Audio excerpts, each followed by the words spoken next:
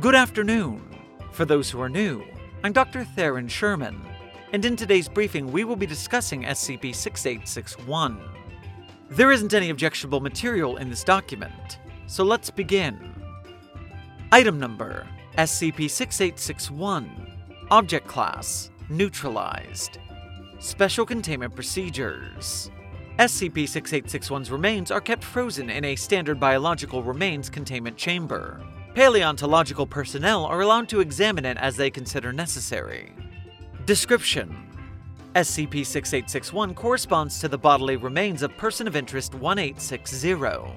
Prior to its death, SCP-6861 was a living specimen of Tyrannosaurus rex, which, according to eyewitness testimony, was born in February 1809 in the state of Kentucky, USA.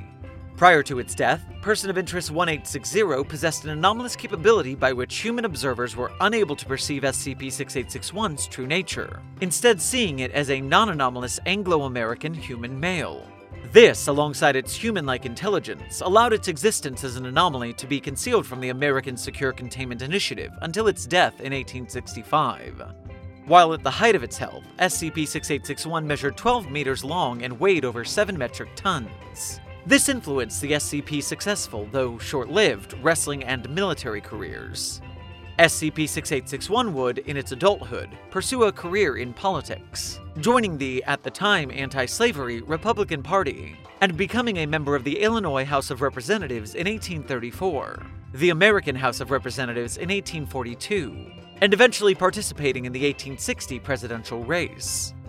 Person of Interest 1860 would eventually die in 1865, following a terrorist attack in Washington, D.C.'s Ford's Theater by Confederate sympathizer John Wilkes Booth, who fatally shot Person of Interest 1860 through the eye socket while uttering the phrase "Sic Semper Tyrannosaurus." The death of Person of Interest 1860 in this event led to the loss of its anomalous properties, and as a result, an extensive cover-up by the American Secure Containment Initiative, which would later become the SCP Foundation, took place. A posthumous analysis of Booth's body revealed it to be a member of the species Spinosaurus aegyptigus. Thank you for listening. Site42 Studios and its staff are funded by viewers like you. Please become a patron or visit our merch store at the link in our bio to support our work.